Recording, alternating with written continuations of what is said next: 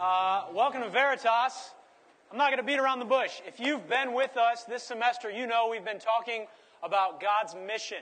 Simply put, God is on a mission to bless all the nations, every single one of them, and that includes Columbia, Missouri. That includes the University of Missouri.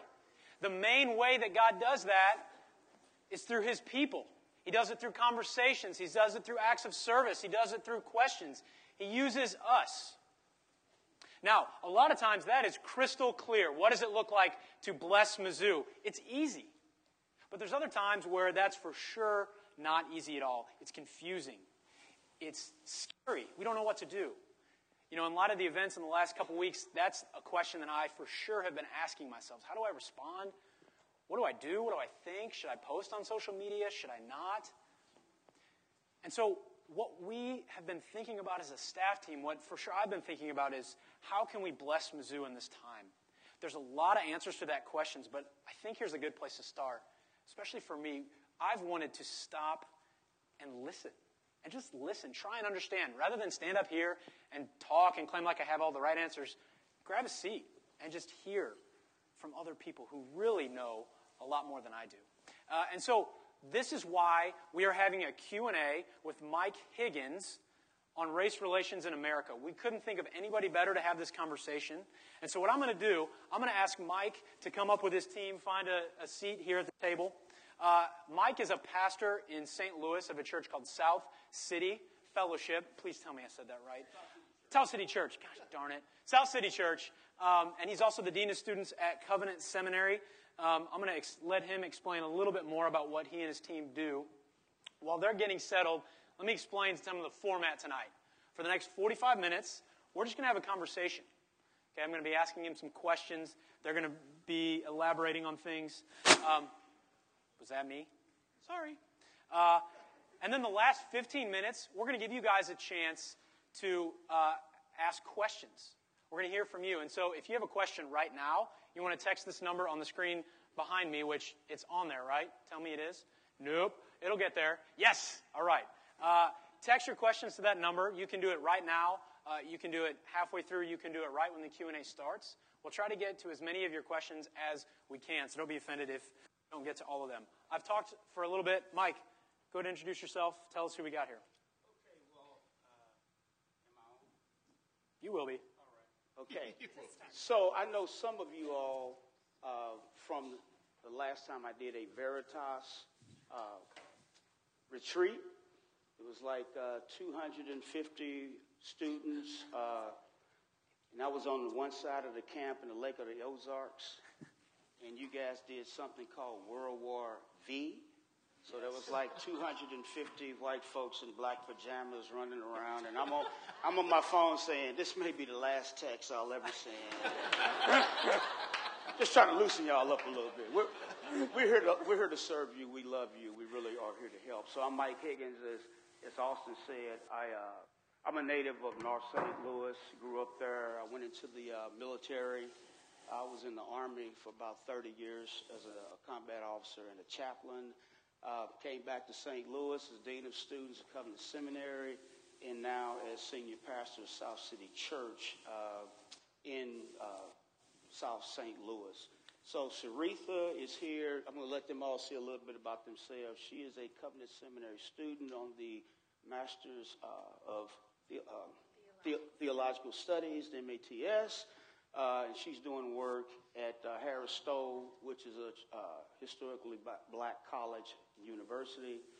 Sam Heist, this really cool millennial with the jeans, with the cuff, he can make coffee. Really,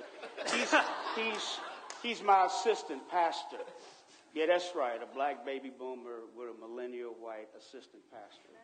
That's how we roll at South City Church.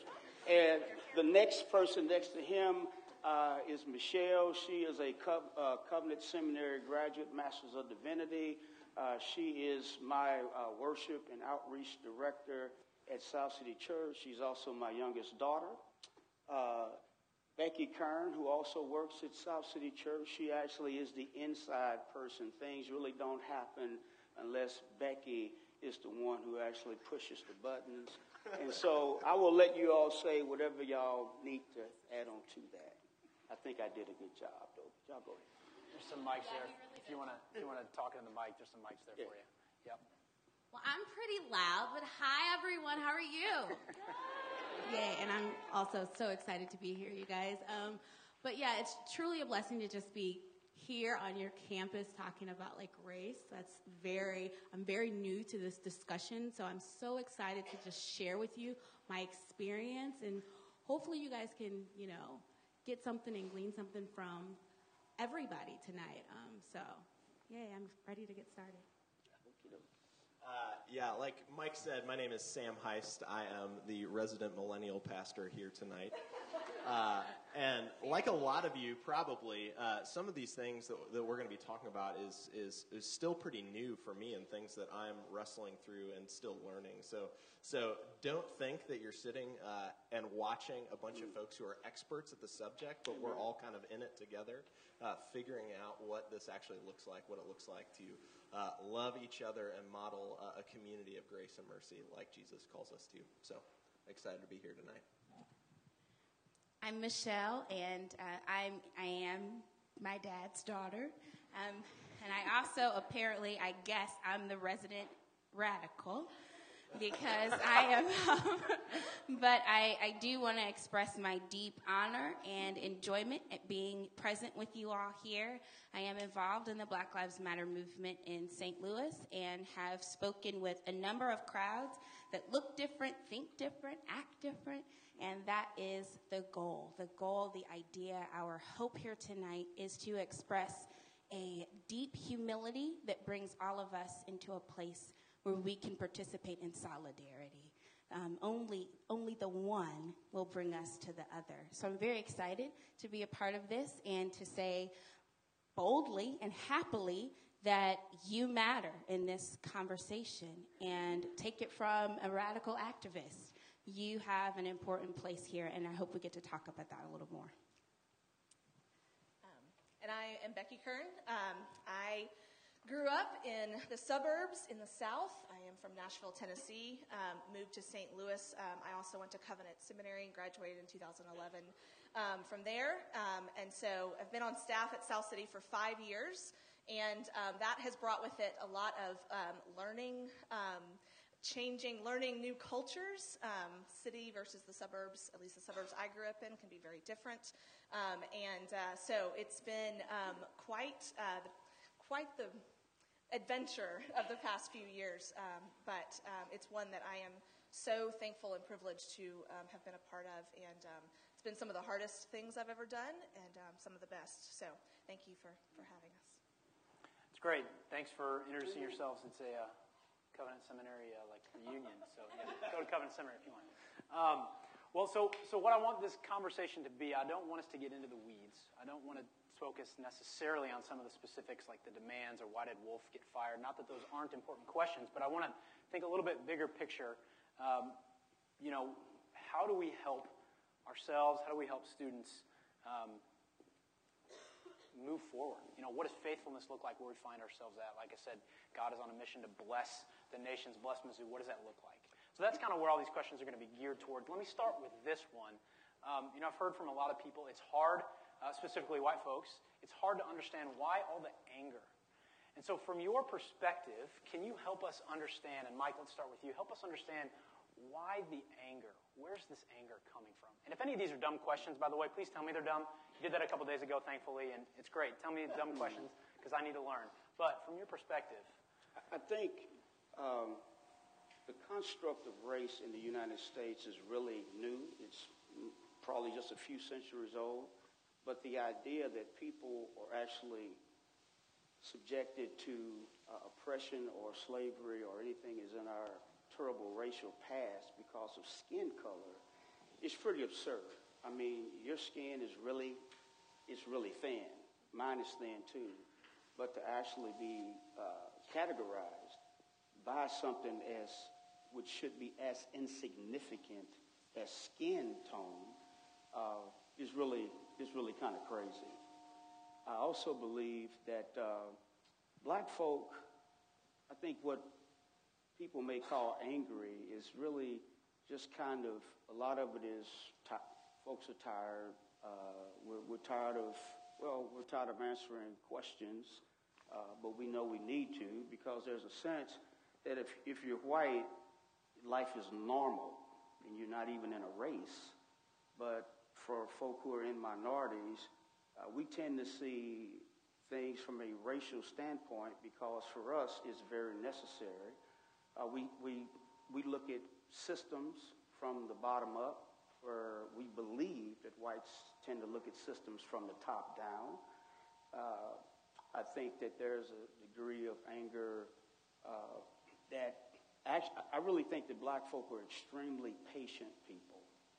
I think we've had a long time to really come to a point of just getting really, really, really angry.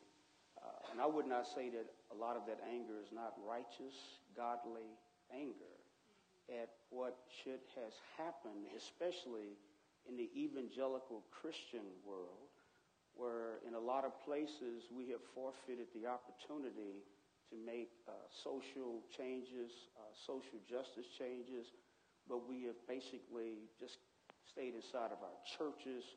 We've preached to folk who we're comfortable preaching to. And to be honest with you, as a black pastor in a evangelical, Southern, conservative, mostly Republican denomination, I usually find that race is one place that a lot of my brother white pastors don't want to go, because there's actually no book of church order, there's no Westminster Confession, there's really nothing that addresses race because it's so new. Believe me, when the Westminster divines were writing that confession, race is not what they were thinking about. Race was created to perpetuate slavery and basically make sure that black children who were born to slaves stay slaves.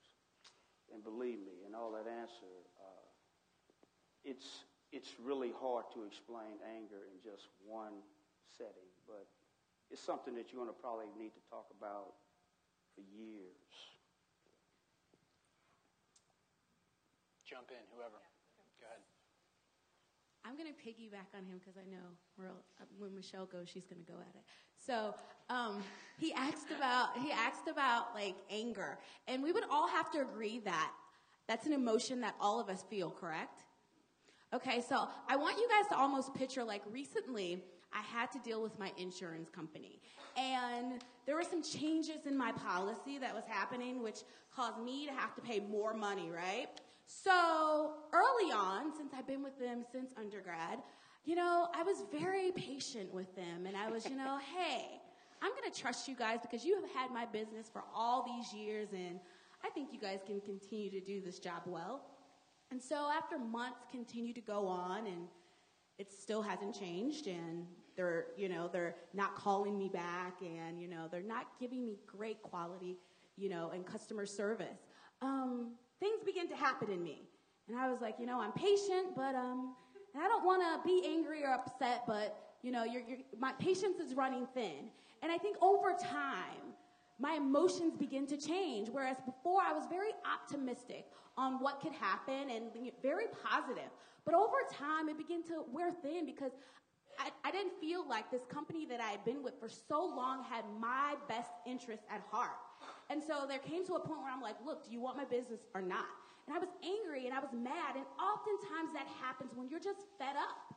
And I think when we talk about something such as an emotion as anger, this is not a racial question here. This is a human question because we all get angry. And when you get to a place where you're just fed up, things happen. It's just like, when your roommate, steals something and they stole it. You're like, wait a minute now. You get upset. Yes, I know. I've been there. So, I think it's just a natural, reaction to things. And so I want to say that because everything you'll hear come from my mouth tonight will not be based on race, but it'll be based on human experience because we all feel, we all have emotions, and Michelle says it so eloquently often, that we're all a part of the human race. And that's one race. So. Yeah, I wanted to jump in just because I know that, like, hey, I'm a white dude who grew up in the western suburbs of Chicago, a pretty affluent community, not a particularly diverse community. And I know that this can be a really awkward thing to kind of enter into, and that's okay to just kind of acknowledge that, like, hey, I don't really know how to start engaging this and start talking about it in a way, because you're sort of afraid, like, oh, am I going to hurt someone's feelings? Am I going to perpetuate a problem? Am I going to offend someone? But I think the biggest thing that I have been learning, especially over the last year, I mean, I look at my life, and in some ways it's sort of like, man, I have no idea how the Lord took a guy who grew up, I mean, I'm a privileged white dude who grew up in a middle to upper middle class white family in the suburbs of Chicago, and now I'm pastoring a church in St. Louis when all of these things have happened over the past year. And I think the biggest thing that I have been learning is just to recognize the fact that my experience is not necessarily, my experience has given me a particular set of lenses through which I see the world and see these situations. And I need to be willing to listen and learn from the experiences of other people, because just because I don't necessarily see something the same way that someone else does, or even, like, I know, like, one of the questions that I'm sure some of you have asked here, because I've seen posts and stuff like that, it's like, man, how did just like a few racist individuals cause this big thing? But just because you don't see a larger system that's happening here, a larger picture of racial injustice and past racial harm that's happened, doesn't mean that's not there. And so we need to be humble enough to listen and learn from the experiences and voices of folks who do have different experiences, do have different stories, do have different perspectives than we do.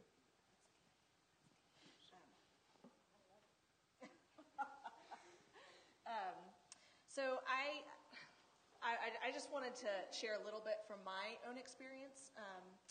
The question of why are Black people so angry is something that I think would have been an honest question that I would have asked a few years ago. And I can remember when Trayvon Martin was shot in Florida.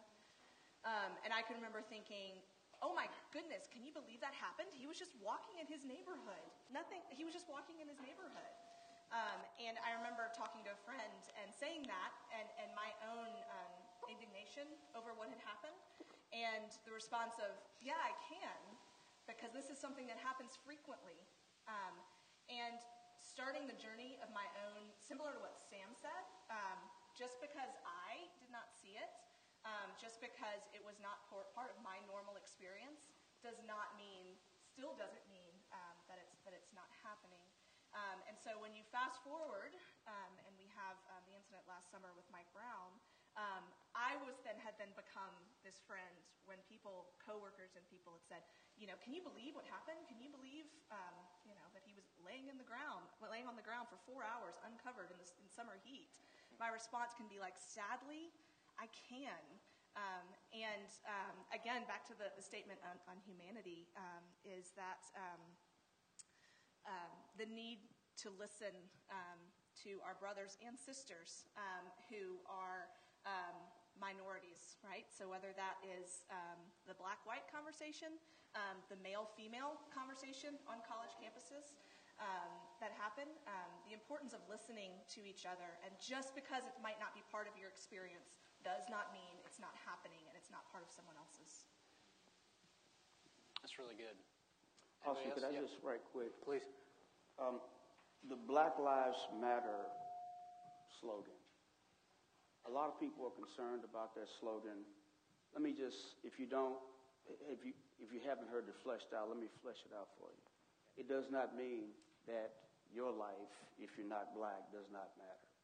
What it's saying is, if black lives don't matter, none of our lives matter. If we don't understand that this is really about us being image bearers from all over the world. You don't have to be black or white. You can be Latino. You can be Asian. You can be from Pakistan. You can be from wherever you want to. The issue is this: if there's any lives that don't matter, then if we're all created in the image of God, if we're all sons of Adam and Eve, if any of our lives don't matter, yours can't possibly matter either. So this is the thing. Maybe you should say Black Lives Matter too, or don't forget Black Lives Matter, or no, Black Lives really matter. Because a lot of times we see that slogan and we're thinking, oh man, well, so what about, it's kind of like somebody wrote, the rainforest matters. That doesn't mean the other forests don't matter. This means the rainforest matters too. So what I'm saying is this. From my experience, my white brothers and sisters tend to look at racism as a personal thing. Our family, we came here in 1950. We don't use the N-word. I've got black friends, or, whatever. It's all personal. Actually, our theology is more, unfortunately, we think is about personal piety and don't watch porn and don't get an abortion and don't, the theology of Jesus is bigger than you just not doing crazy stuff. It's about me and you. I am your brother, whether you like it or not. So it's not just, racism is not personal. It's systemic. I mean, you can look at statistics, everything from the suspension rates of black kids in preschool, public school, special education. We don't even have to get into mass incarceration of black males, which is really almost like a genocide. It is the new Jim Crow. So I just want to say that because when you see that, I saw an Asian student on the Yale campus holding up a sign that said Black Lives Matter. That brought me to tears because he got it. And he may be a U.S. citizen, but the thing is like this. When especially black folk and white folk, once we understand how to dance together, it's 2015. We will do a lot to help other folk in the church say, you know what, Jesus is real. Reconciliation has to do with justice. You cannot do reconciliation without justice because that's cheap reconciliation. That's just me and you hugging, but I go back to my world and you go back to yours. Well, we ate at the bread company. That was really nice. I like the bread company. But it's just bigger than me and you. So, and you know what, brothers and sisters? It's hard. It's really hard because you have to lose something and I have to lose something. But for us to gain together, we got to lose because that's just how Jesus has worked this thing. So I just want to throw that. That's really good. Yeah. There's a little softball there. That's great. Let me ask something, maybe a little more personal question. This was really, for me, I started reading some of the specific stories of people and what has happened to them on Mizzou's campus. And that's really where I was convicted because I had the luxury not to think about their experience. And my doppelganger, Sam, said the same thing. I'm Austin, that's Sam. But can you, seriously though, can you, Mike, let's start with you. Can you shed some light on just some of your personal experiences with racism and how that has motivated you to get involved, especially in things going on in Ferguson as well? Well, I can just tell you, I tried not to get involved. But when you're wearing this, this clever black disguise, it's kind of hard not to get involved. So I still, and it's going to be really quick, I still wear my dog tags. I retired from the Pentagon last year. Why do I still wear my dog tags? I wear my dog tags because if I'm stopped by a cop, I take them off my neck and wrap them around my rearview mirror. Because I want that cop to see that he did not just stop a random black dude, he stopped an American citizen. These are the dog tags from this Army's country. My uncle was a Tuskegee Airman. We have the right to be treated well. I just want, and it could be a great cop. I mean, he could be a pastor, but I don't know him. So I'm just saying, I just want to make sure he knows the chokehold will not be necessary. But I've had run-in with police. I've never been beat up by the police, nothing like that, but I have been talked to like I was 7 years old, and I'm a doggone full colonel. But I have to take that crap off him because it's dark, and he got a gun. and we really don't need to escalate. And I mean, there's a lot of stories. So I have a license plate on my car. I got a really nice Chrysler 300. The car was black. It was designed by black folk. It is a muscle car. It is a car that when you see it, you know that a black pastor is driving. I mean, it's a car with a truck engine. It has a Hemi in it. That car will eat you. But I have a license plate on my car, and this goes back to the anger issue. Why should I put a vanity plate on my car that says Army Chaplain with my medal, the Legion of Merit, on that plate? Because when I get stopped, I want the cop to know he stopped an American. I shouldn't have to prove that I'm an American, but I do. And you might not ever think about it, but as a minority, I think about the stuff that we saw on Mizzou's campus. I think about that stuff every day.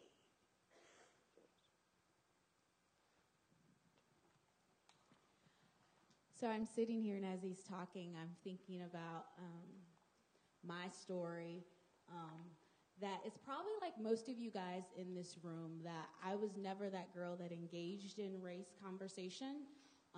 That, you know, I was often raised in a majority culture where I was very much the minority, all through from grade school all the way to college.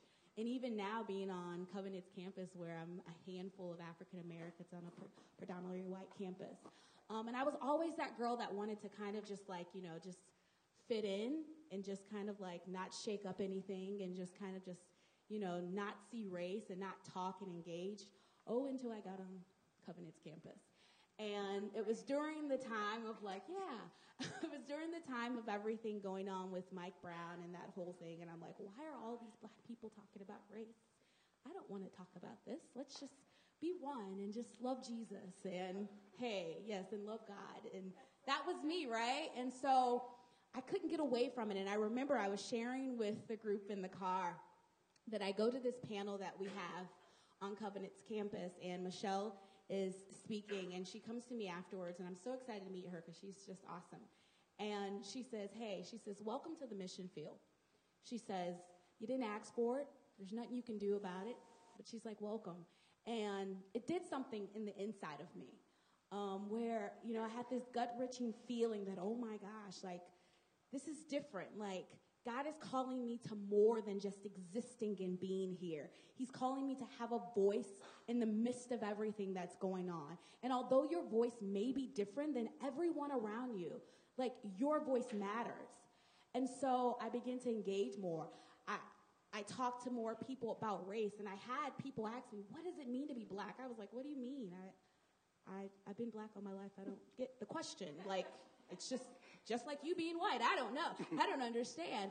But I talked about it and engaged more. But one thing that made me, I say this to say, one thing that made me engage and really, I think, rather than turning the deaf ear like before, was that I recognized that what was going on with Mike Brown, what was going on now at Mizzou's campus, and the reason I'm here today is because this issue with race and racism was a sin issue.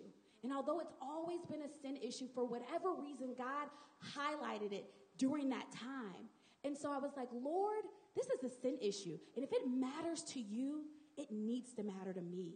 Because if I say that I'm a Christian and I love you and I love your people, it has to matter the state of his people.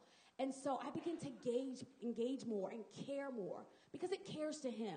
And so I challenge you guys, just like me, I was oblivious. And I think this is the first step, you guys being here and engaging, asking questions. There's no stupid question. Like, dude, there's no stupid question. Ask all the questions you need to ask. But engage because it matters to your Father. It matters.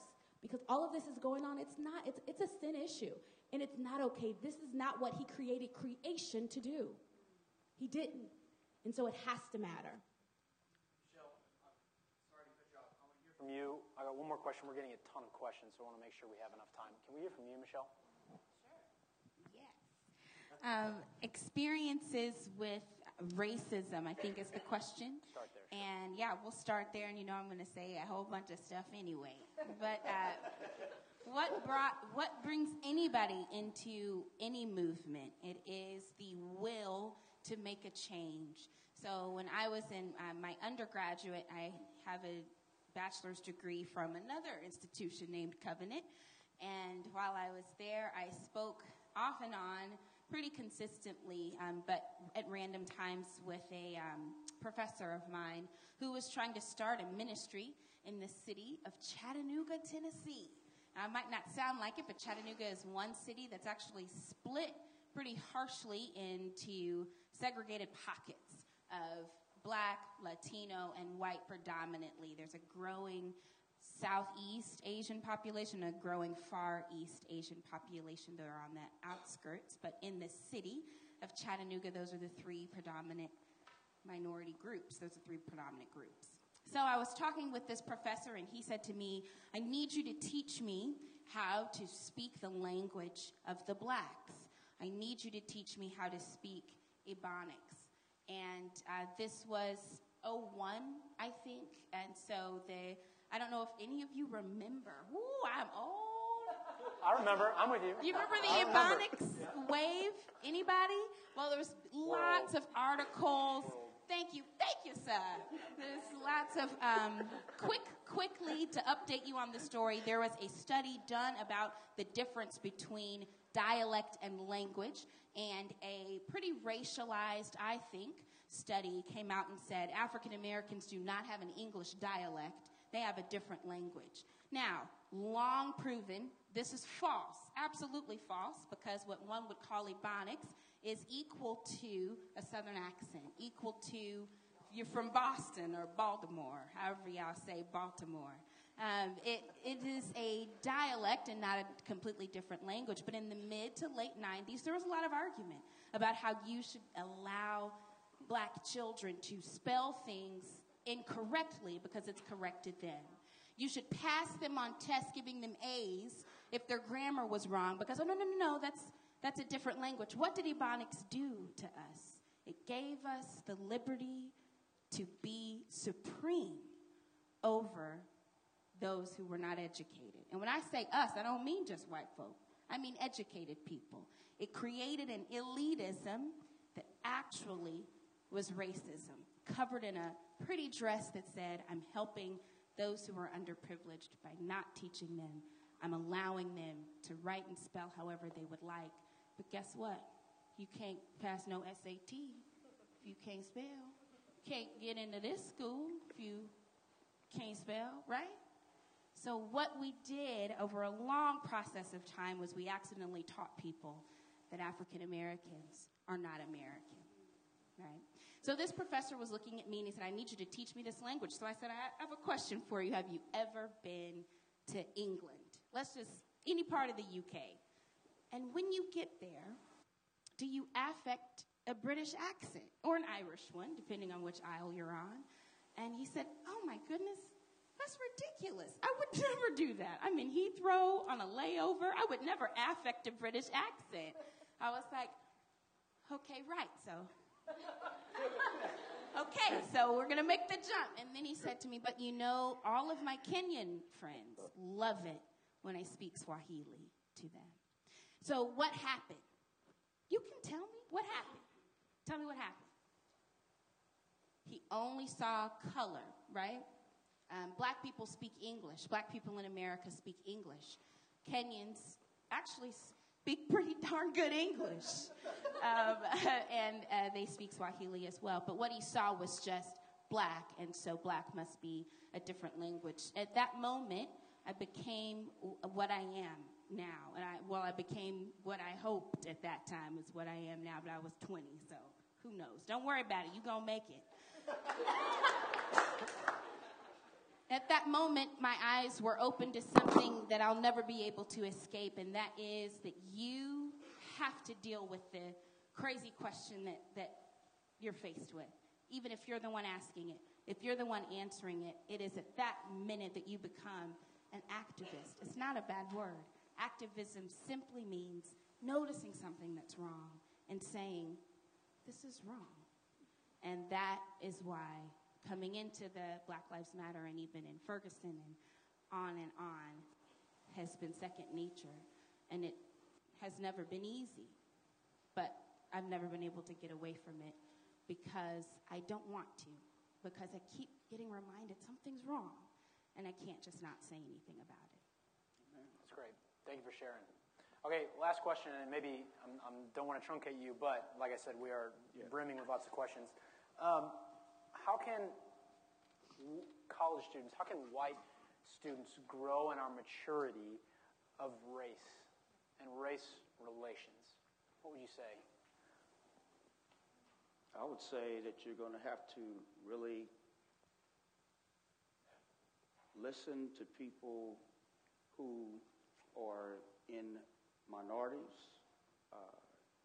You're going to have to be willing to, I'll put it like this, Dr. Martin Luther King said there were 4 things that you needed to have nonviolent social change. He wrote it in his letter from the Birmingham jail in 1963. And he said, first you need to investigate. In other words, what's true? I mean, are the sociologists, are they all crazy? Or is there no systemic racism, or are we just making that up? So the first thing you do is you investigate and you find out what's really true. I can tell you what you're going to find, but I will let you do that on your own. The next thing you do is you negotiate. In other words, you basically, and I'm talking about you as an individual, okay, what do I think about this? Okay, is my church talking about this? The group that I hang out with, are we talking about this? Why don't we have somebody in our group who knows about this? Do we have any black friends who like being black? I'm just saying. So you investigate, you negotiate. The next thing is self-purification. This is the hard part. This is saying, what am I willing to lose to really understand what's going on in that world over there? Because brothers and sisters, like I always say, race is like being in a big room. You can't get out of it. Now, it's big enough that you can go and talk and have your section of people over there. Like if all the black folks say, well, we want to stay together. It's a big enough room that you can probably get to your clique or your group or whatever. But you can't get out of this room. There ain't no doors and there ain't no windows. So that self-purification is, what am I willing to lose, like Jesus, so that I can actually go to Samaria? The last thing is direct action. Direct action is saying, this is what I'm going to do because I've counted up the cost and I am going to learn. I'm going to have real relationships, and it takes a while. So there's no silver bullet to kill this werewolf. This werewolf dies very slowly.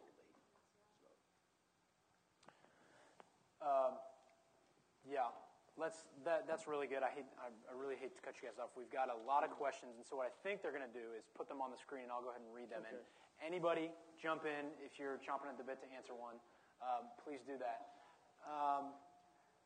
1 second. See, I've got the little.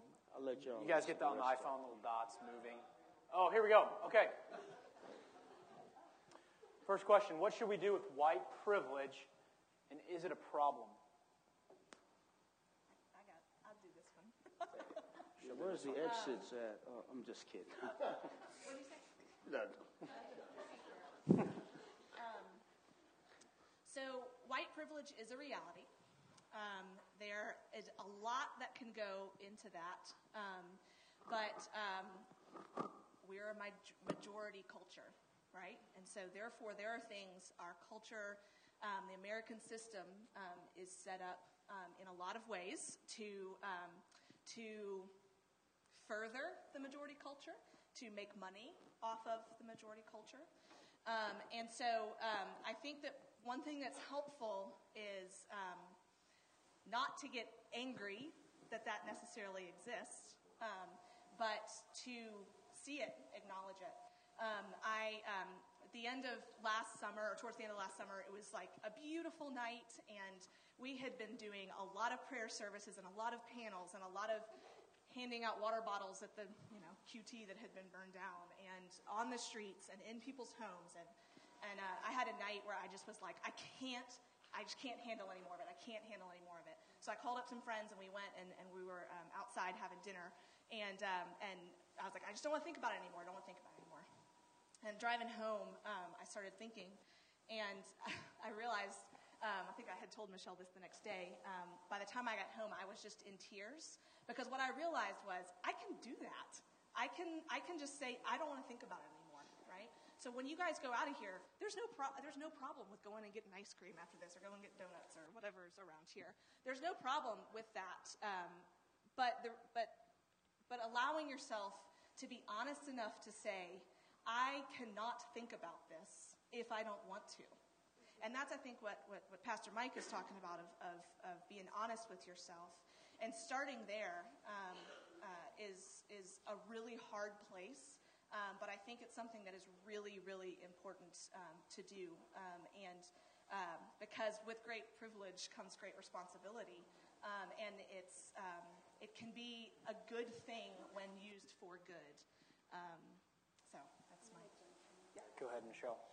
I want to clear up or reiterate, I know so many of us have heard that privilege has nothing to do with the amount of money that your parents make, right? And maybe you've heard that a few times, but I want to reiterate it, and I want to make plain and even highlight the fact that some folks who are white or would identify as white, as they were maybe raised in underprivileged, quote unquote, underprivileged homes, they realize that being underprivileged financially all of a sudden doesn't matter to these people who are asking them to do something with their white privilege. That's a hard thing to come face to face with as a person in the majority culture.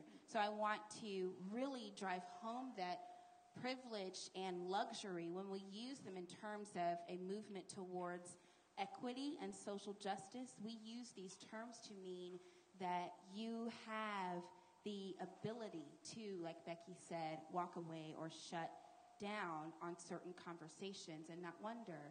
More than that, you are a part of what the United States of America calls normal.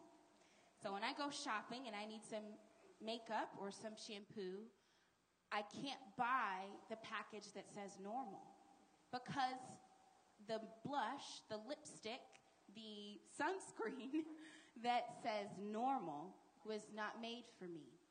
I have to buy the package that says dark or curly. And maybe some of you, my white sisters and brothers, have to buy the curly package too. Embrace that mess. Okay, curly is awesome. But I want to remind you that blonde is beautiful, but blonde is not normal. Do you see where I'm going? Black is beautiful, but black is not normal. Black is black, right? White is beautiful, but white is not normal. And what we have accidentally created in this country is the idea that the norm belongs to a minority of people.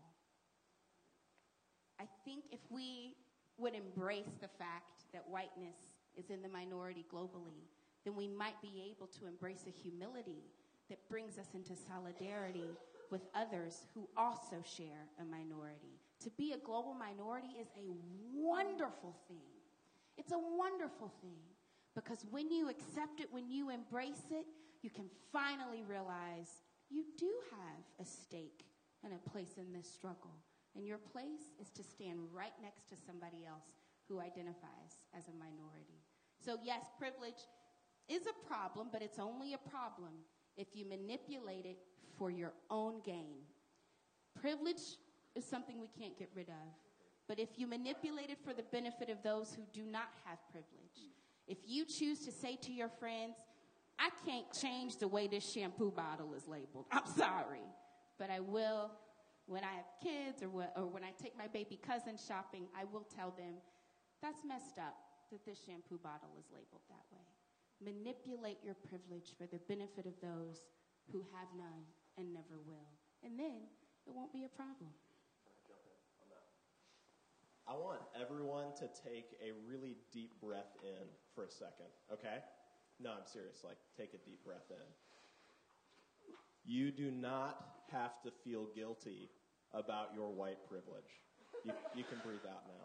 Oh, wait. I just want to put that out there because I know that this is one of those things. It's awkward when we start talking about this, and it is easy to all of a sudden hear the term white privilege and jump to white guilt. But I think for probably most of us in the room, it's not like none of us have the ability to choose what our skin color is when we're born. It's something that we've received. It's not something that we're actually clamoring for.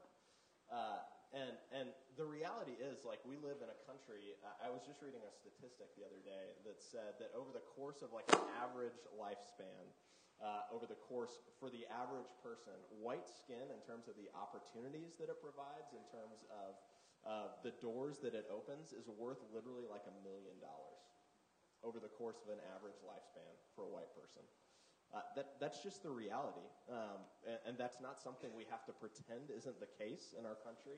That's something that we can just acknowledge and say, okay, I have this privilege. I have been given I've received this sort of status in our country. How am I going to use that for the blessing and the benefit of others? Again, it's not something that you have to feel guilty about. It's not something that you have to hide and pretend isn't there.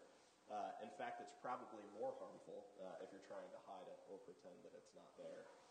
But instead, really say, hey, what has the Lord given me, and how can I use that to be a blessing to the folks around me? So. It's really good. We got another question here.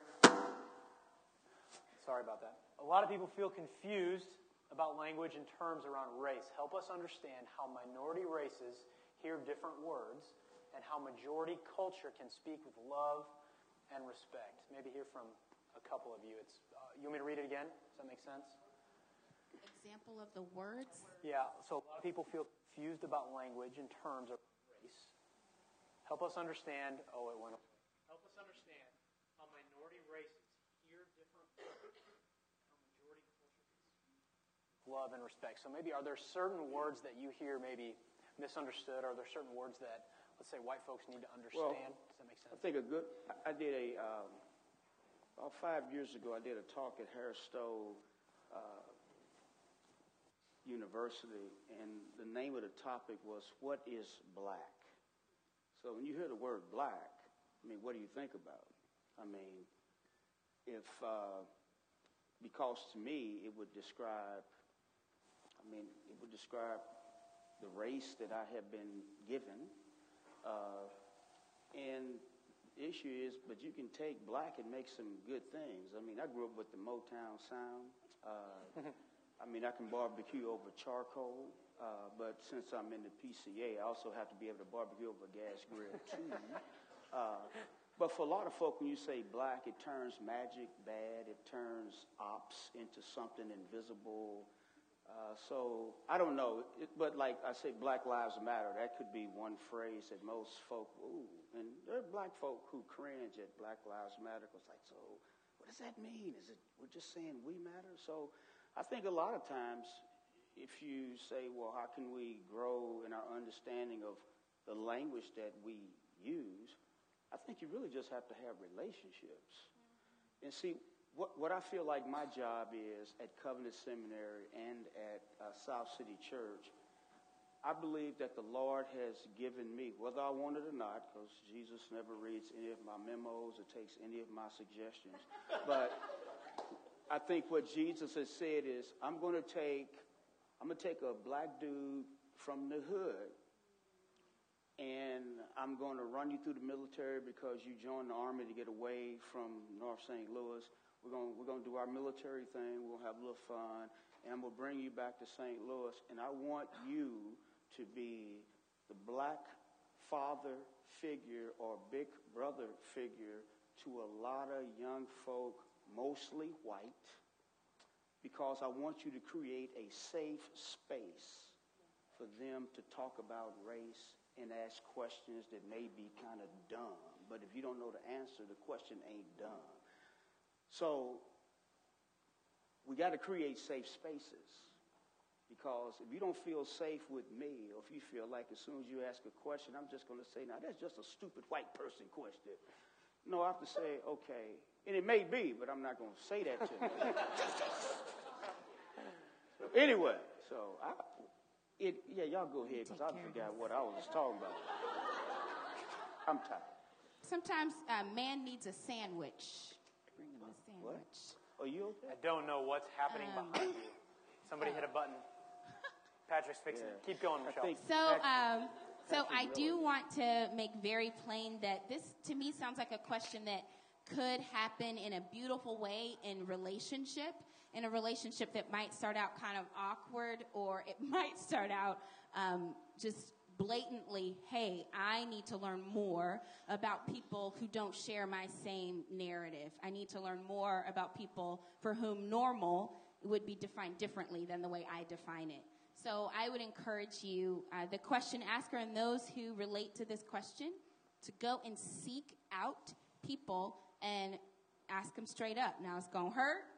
How many of you have actually done what I just recommended? Think about it. You don't have to raise your hand.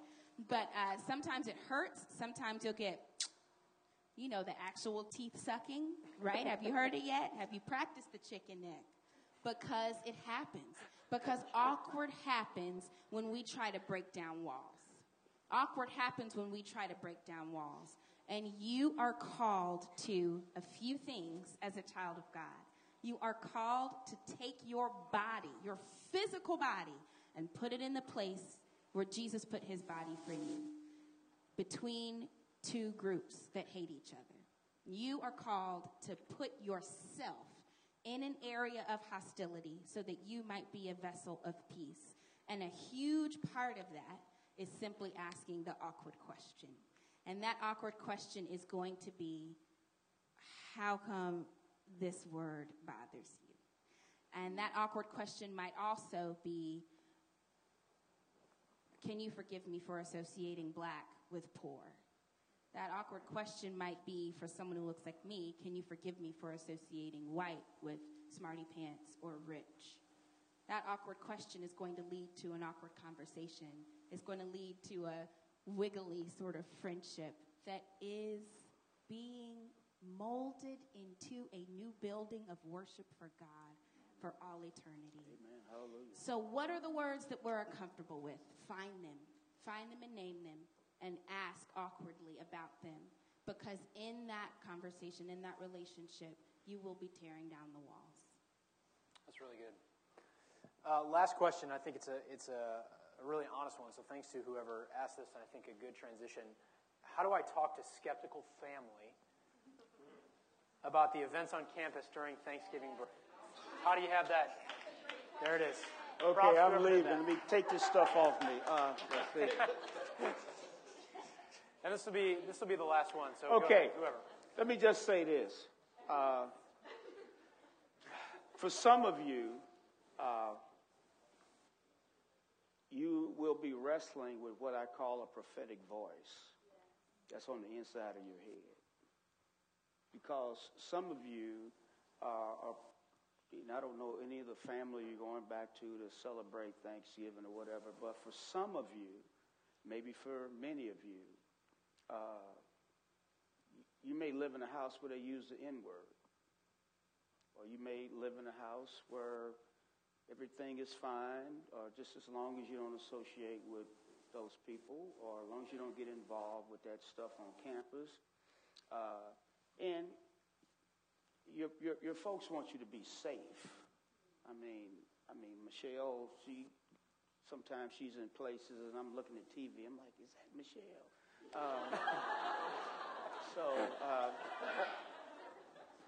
But we have both been put in the same federal lockup together because I want my daughter to stand for right. I mean, yeah. I think the answer to this question is going to be between probably you and Jesus and some people who you really love, but they may not understand. Don't punish folk because they don't understand. And please do not punish your older family members because let me tell you something, brothers and sisters. It's really difficult if you are a mom or a grandparent and all of a sudden you realize that you your grandchild or your daughter or your son is telling you that, you know what, when it comes to race, I think you missed it. Nobody wants to go to their grave. And maybe they did miss it. But you have to ask the Lord for wisdom to actually live before them in a way that you are prophetic because you believe this is what the Lord is speaking through me and to my group. But don't punish people because they don't understand. This is not about punishment. It's about education. And for a lot of us, education is really difficult because I'm not talking about, reading, writing, and arithmetic. I'm talking about education on what it means to be an image bearer. And not to be evangelical, not to be reformed, not to be Christian, why can't we just be human? Now, don't get me wrong. I'm a pastor. I believe in being a Christian. I believe in being evangelical. I believe in preaching the blood of Jesus, the cross of Christ. I believe that the Bible is right. But there's one part of being an evangelical that if you leave this out, you're not really an evangelical, and that is activism. And it's not always carrying a sign. Jesus was an activist because he actually did what he said. So I don't care. Activism for you might be stirring up macaroni and cheese for the children's church. If that's what you want to do, that's what you do. So when you go back home, I'm just, and I just want to say that we could do this every day for the entire year. And we'll still not answer questions that will be complete. This is a long process, but it's worth it. I just wanted to jump in because I've had conversations like this, and it's hard to know exactly how to address those things. So I don't have like a silver bullet, like this is what you need to say, this is what you need to do. But I think my best piece of advice is don't be afraid of tension.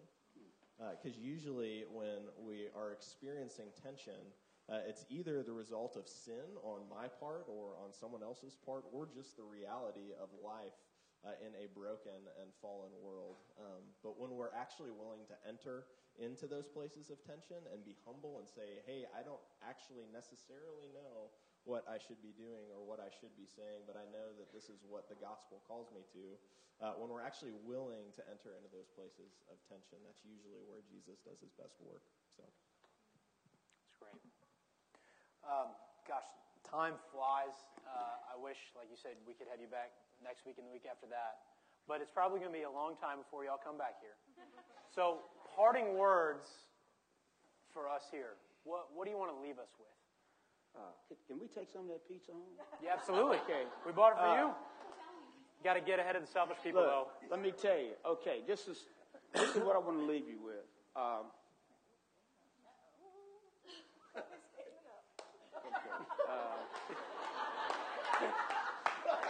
Look, he's going to preach. Or Go family. ahead and preach. Most of you have never seen us before. But you'll never forget us. And it's not because we're impressive. Believe me. Well, they are. But I just want to say, some of you have prayed and said, Lord, I really want to know you. I really want to be used by you. And there's a song that says, be careful what you wish for. You just might get it all. I hope you get it all. It's going to be worth it. I mean, Missouri as a state, St. Louis as a city, is actually being looked to lead our nation somewhere. But let me tell you, without white folks working with minorities, it really takes a long time. But when Sam, who has privilege one way, and I actually have privilege another way, we need to work together. That's why when Jesus put all them folk together, them 12 disciples, they were so different, it was crazy. But that's the purpose of the gospel. It's bigger. The gospel is bigger than race. But race is a big thing. And I've said it before, it's big because the United States has made it big. I love my country. I've served my country. There's nobody, I never go to any white churches and find anybody that's more patriotic than me. I was in the Army 33 years. So the issue is not, I don't like the country. But I'll say this and stop. When Michelle and I were locked up on the 10th of August this year for protesting because we thought that the Department of Justice that wrote a report about the 91 municipalities around St. Louis were not acting on the report that they wrote. We said we want to talk to the Eastern Missouri District Attorney. Of course, we got arrested because we didn't have an appointment. But while they were actually swabbing me and checking every, while they were, my ID card fell out of my pocket and federal marshal picked it up and he said, "So, Colonel, what are you doing here?" And it was very cordial. I said, "Let me tell you, I'm here. Same reason that I'm here in Columbia, Missouri." I said, "I'm here because this country can do better." I said, "I'm pulling for us.